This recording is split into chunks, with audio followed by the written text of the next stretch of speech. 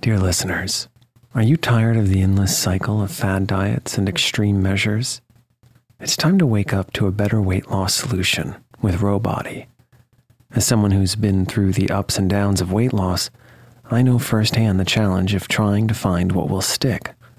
That's why if I qualified for Rowbody today, I'd jump at the chance for a scientifically backed program that supports long-term success.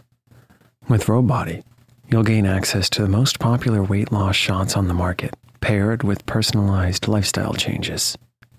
Over 200,000 people have already chosen Row to help them lose weight.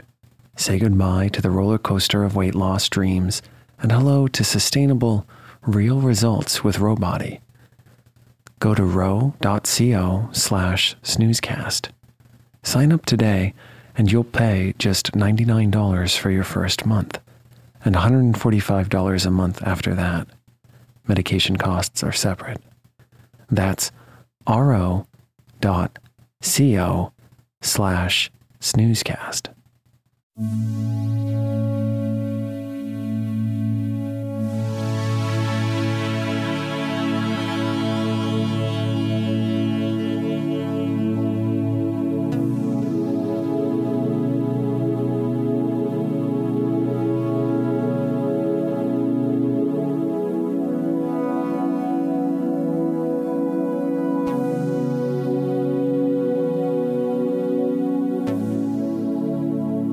Welcome to Snoozecast, a podcast designed to help you fall asleep. We'd like to thank our listeners. If you enjoy our show, please write a review on the podcast's app. Also, share it with a friend. Find us on snoozecast.com and follow us on social media and wherever you listen to podcasts. This episode is supported by our Patreon supporters and the low-hanging winter sun.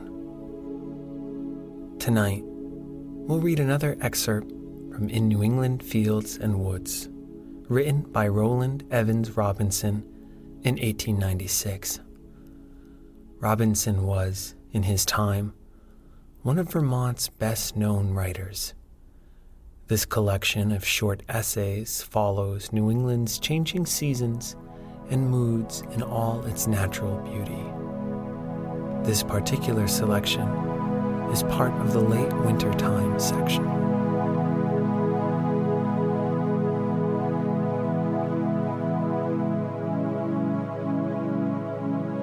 Let's get cozy. Close your eyes. Relax your body into the softness of your bed. Now, take a few deep breaths.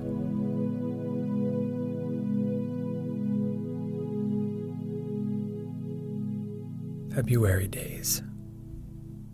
In the blur of storm or under clear skies, the span of daylight stretches farther from the fading dusk of dawn to the thickening dusk of evening. Now in the silent downfall of snow, now in the drift and whirl of flakes driven from the sky and tossed from the earth by the shrieking wind, the day's passage is unmarked by shadows. It is but a long twilight, coming upon the world out of one misty gloom and going from it into another. Now the stars fade and vanish in the yellow morning sky. The long shadows of the hills, clear cut on the shining fields, swing slowly northward and draw eastward to the netted umbrage of the wood. So the dazzling day grows and wanes, and the attenuated shadows are again stretched to their utmost, then dissolved in the flood of shade, and the pursued sunlight takes flight from the mountain peaks to the clouds, from cloud to cloud along the darkening sky, and vanishes beyond the blue barrier of the horizon. There are days of perfect calm and hours of stillness as of sleep, when the lightest wisp of cloud fleece hangs moveless against the sky, and the pine trees forget their song. But for the white columns of smoke that, unbent in the still air, arise from farmstead chimneys, one might imagine that all affairs of life had been laid aside, for no other sign of them is visible, no sound of them falls upon the ear. You see the cows and sheep in the sheltered barnyards, and their lazy breaths arising in little clouds, but no voice of theirs drifts to you. No laden team crawls creaking along the highway, nor merry jangle of sleigh bells flying into and out of hearing over its smooth course.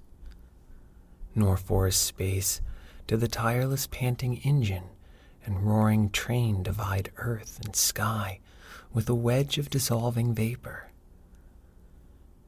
The broad expanse of the lake is a white plain of snow-covered ice. No dash of angry waves assails its shore, still glittering with the trophies of their last assault. No glimmer of bright water greets the sun. No keel is afloat. The lighthouse, its occupation gone, stares day and night with dull eyes from its lonely rock upon a silent, deserted waste.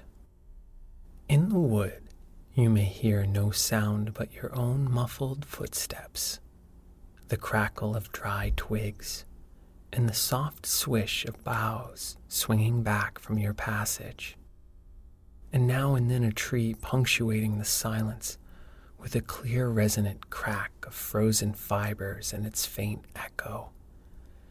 You hear no bird nor squirrel, nor sound of woodman's axe, nor do you catch the pungent fragrance of his fire, nor the subtler one of fresh-cut wood.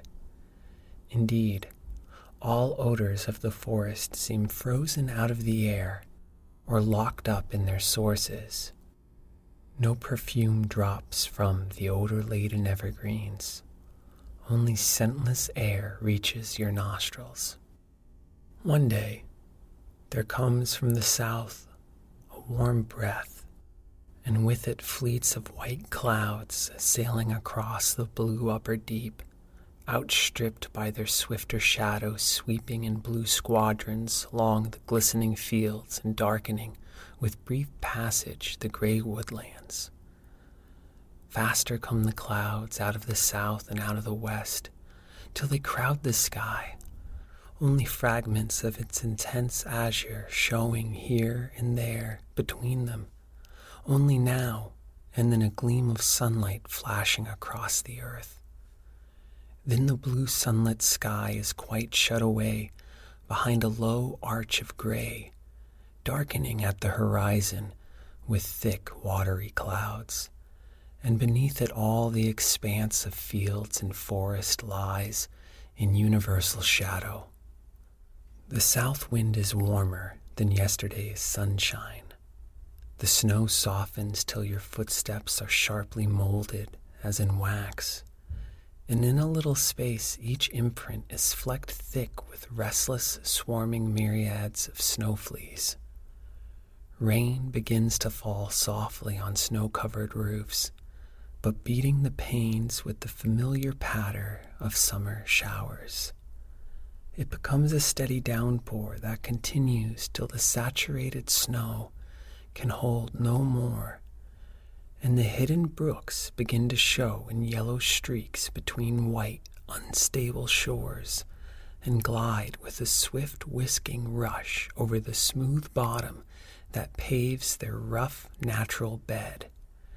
And as their yellow currents deepen and divide more widely their banks, the noise of their onflow fills the air like an exaggeration of the murmur of pines, and the song of the pines swells and falls with the varying wind. After the rain there come, perhaps, some hours of quiet sunshine or starlight, and then out of the north a nipping wind that hardens the surface of the snow into solid crust that delights your feet to walk upon.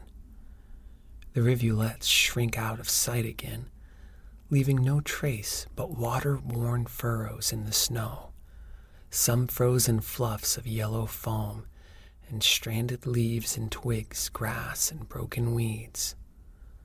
The broad pools have left their shells of unsupported ice, which, with frequent sudden crashes, shatters down upon their hollow beds. When the crust has invited you forth, you cannot retrace your way upon it, and the wild snow walkers make no record now of their recent wanderings, but of those who fared abroad before the solid pavement was laid upon the snow. Fabulous tales are now inscribed upon it. Reading them without question, you might believe that the well-tamed country had lapsed into the possession of its ancient savage tenants, for the track of the fox is as big as a wolf's, the raccoons as large as a bear's, the house cats as broad as the panther's, and those of the muskrat and mink persuade you to believe that the beaver and otter, departed 100 years ago, have come to their own again. Till the next thaw or snowfall, they are set as indelibly as primeval footprints in the rocks. And, for any scent that tickles the hound's keen nose, might be as old.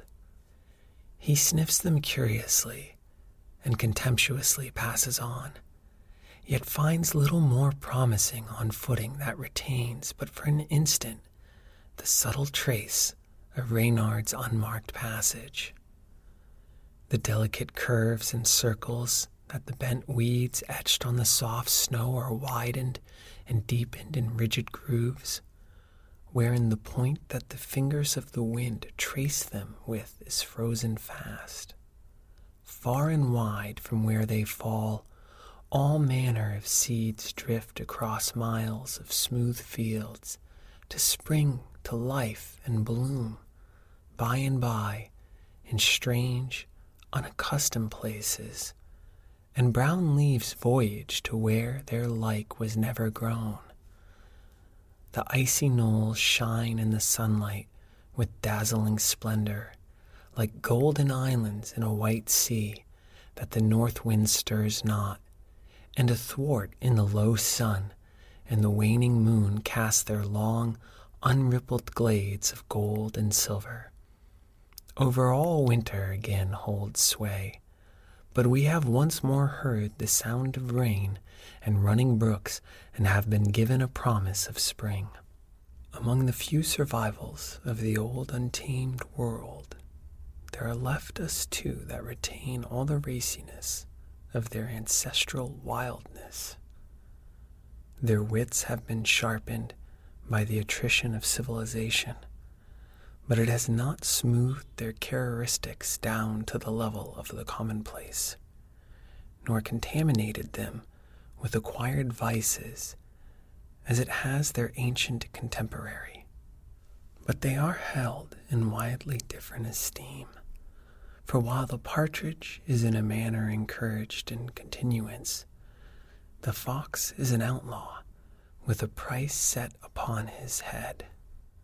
For these, and for him, there is an unwritten code that, stealthily enforced, gives him some exemption from universal persecution. They, having knowledge of the underground house of many portals where the vixen rears her cubs, guard the secret as jealously as she and her lord, from the unfriendly farmer, poultry wife, and bounty-hunting vagabond, confiding it only to sworn brethren of woodcraft, as silent concerning it to the unfriendly as the trees that shadow its booty-strewn precincts, or the lichened rocks that fortify it against pick and spade.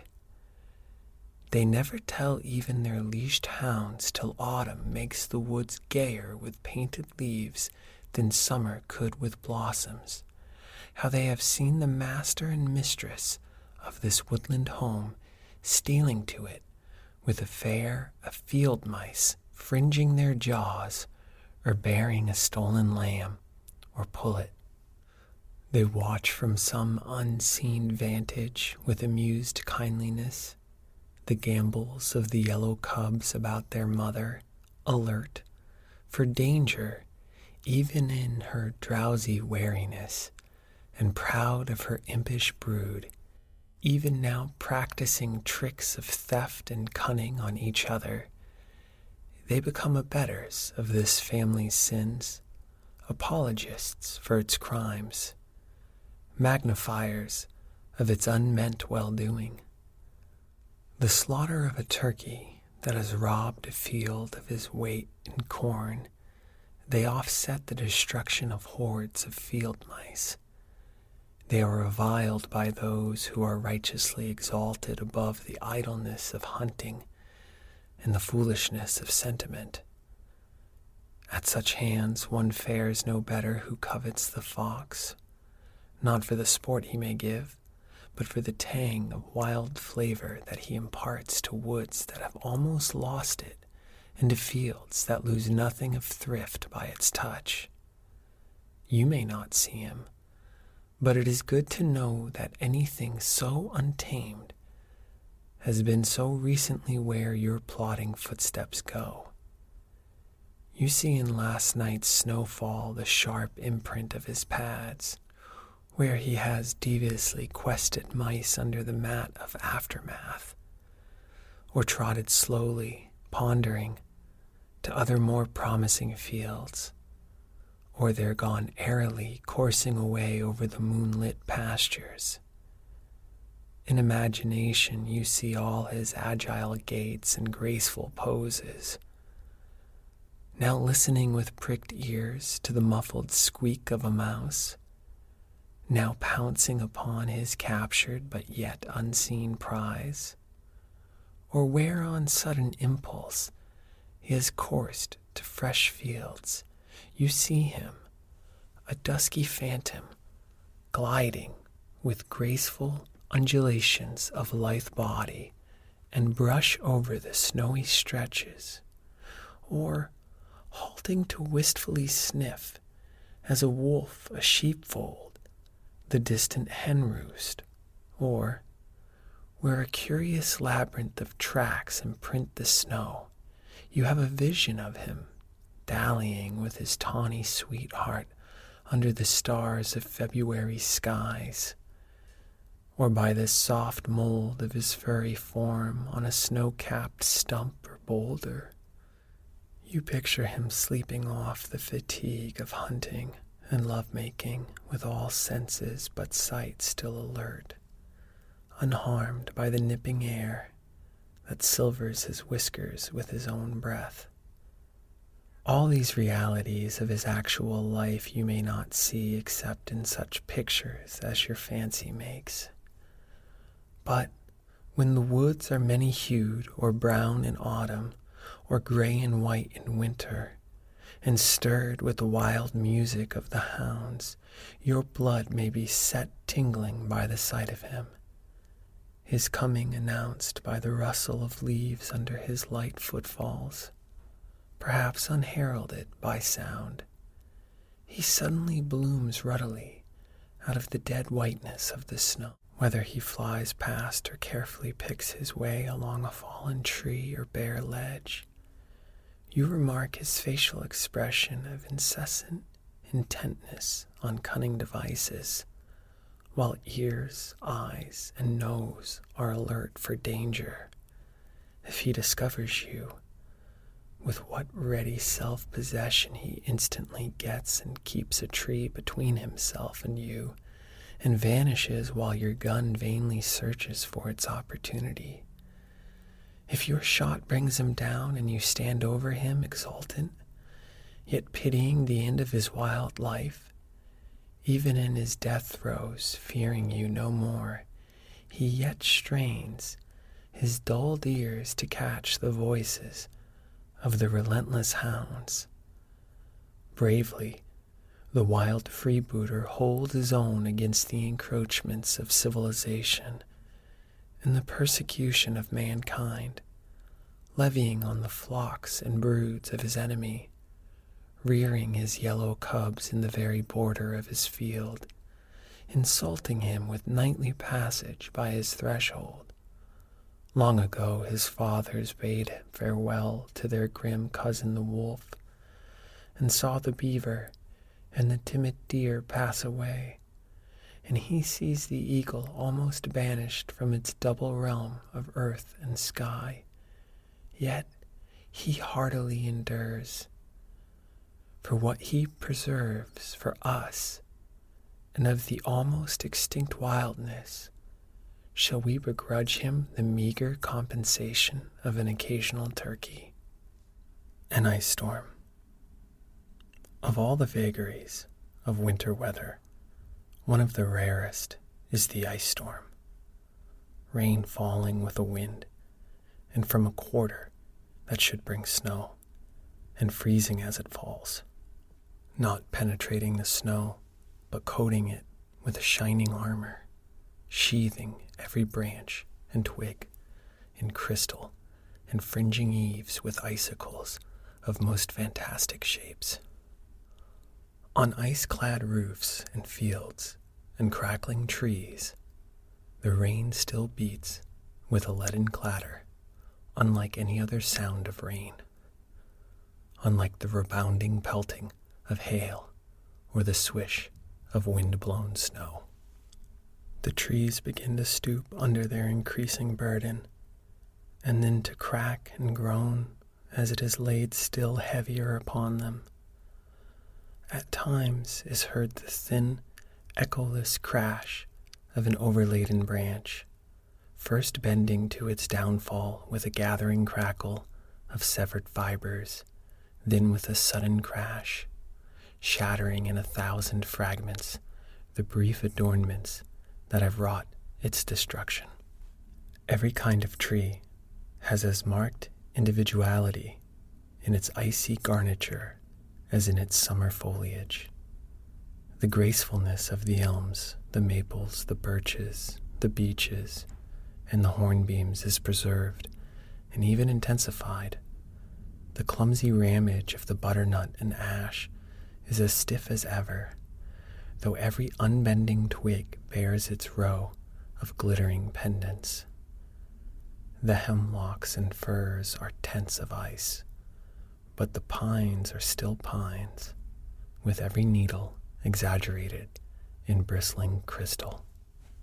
Some worthless things have become of present value as the wayside thistles and the bejeweled grass of an unshorn meadow that yesterday, with its dun unsightliness rustling above the snow, proclaimed the shiftlessness of its owner.